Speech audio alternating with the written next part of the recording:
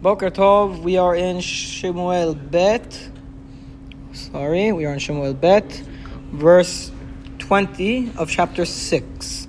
Verse 20, chapter 6.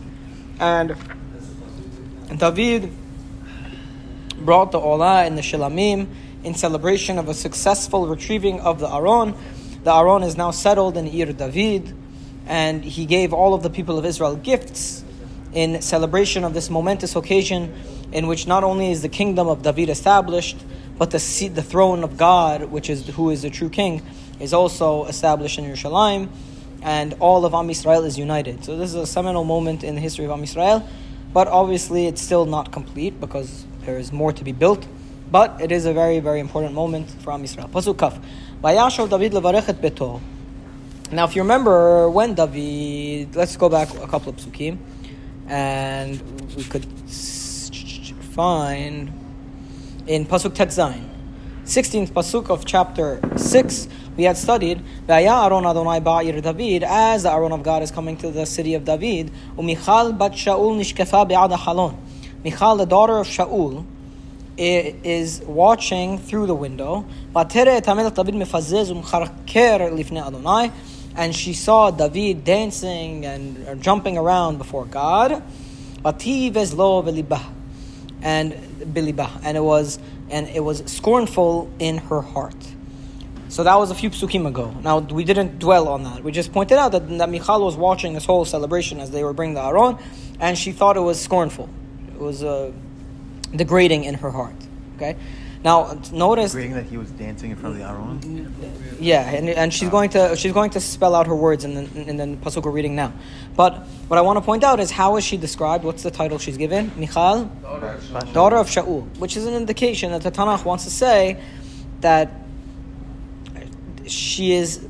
Right now we are identifying her with the house of Shaul more than with the house of David. She is less the wife of David and more the daughter of Shaul still.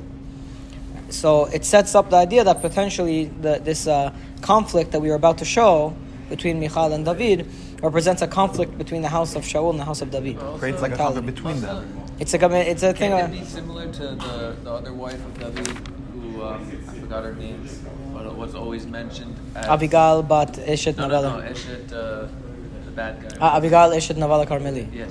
Yeah.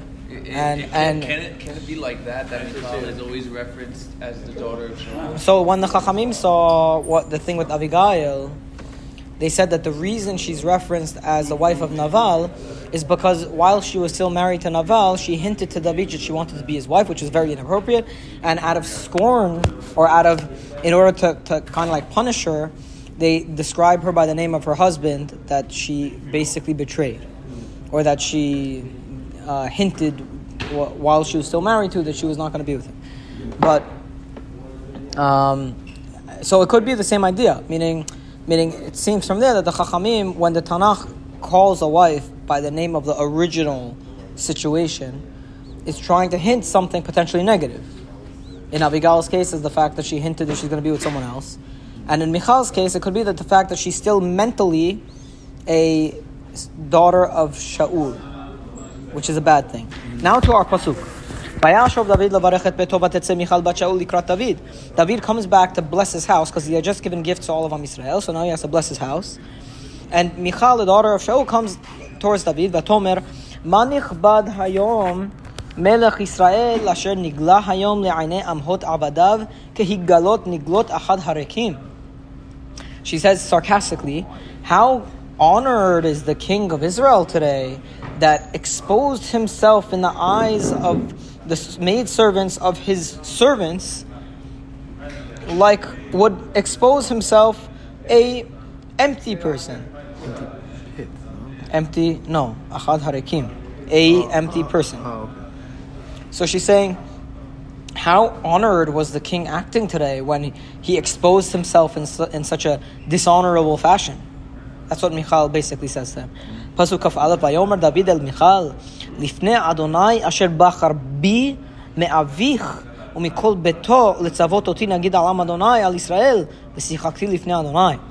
And he says to Michal, David says to Michal, I was dancing before God, who chose me over your father and over all of your father's house, to make me the leader over the nation of God, over Israel.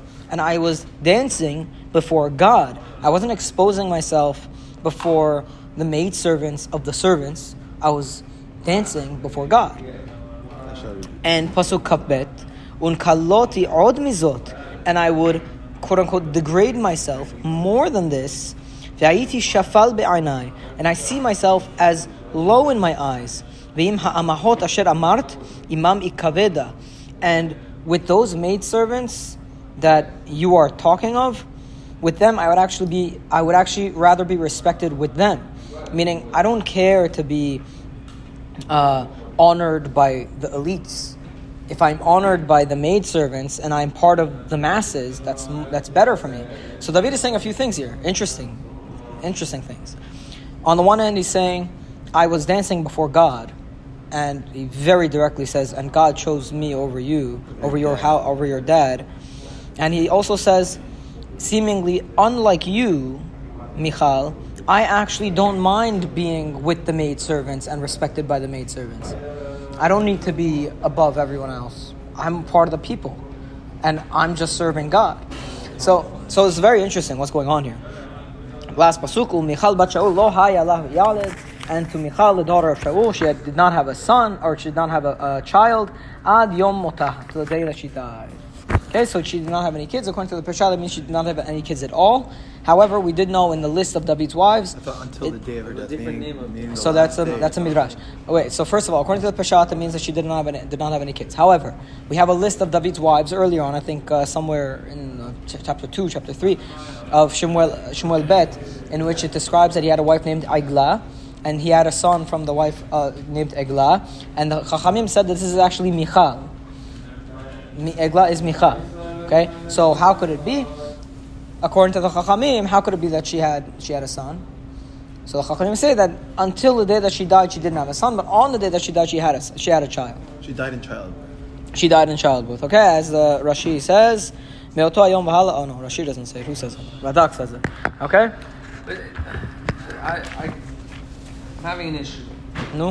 Because, listen, she's just having a conversation with her husband.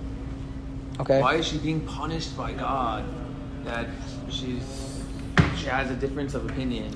So we'll get to it. I wish we had more time today, but there's a very, very interesting discussion on these four psukim. It seems like it's not this is just like a scapegoat for Michal's death.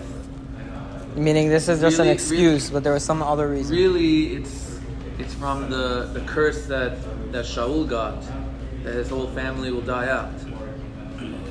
Interesting. And without children. Okay.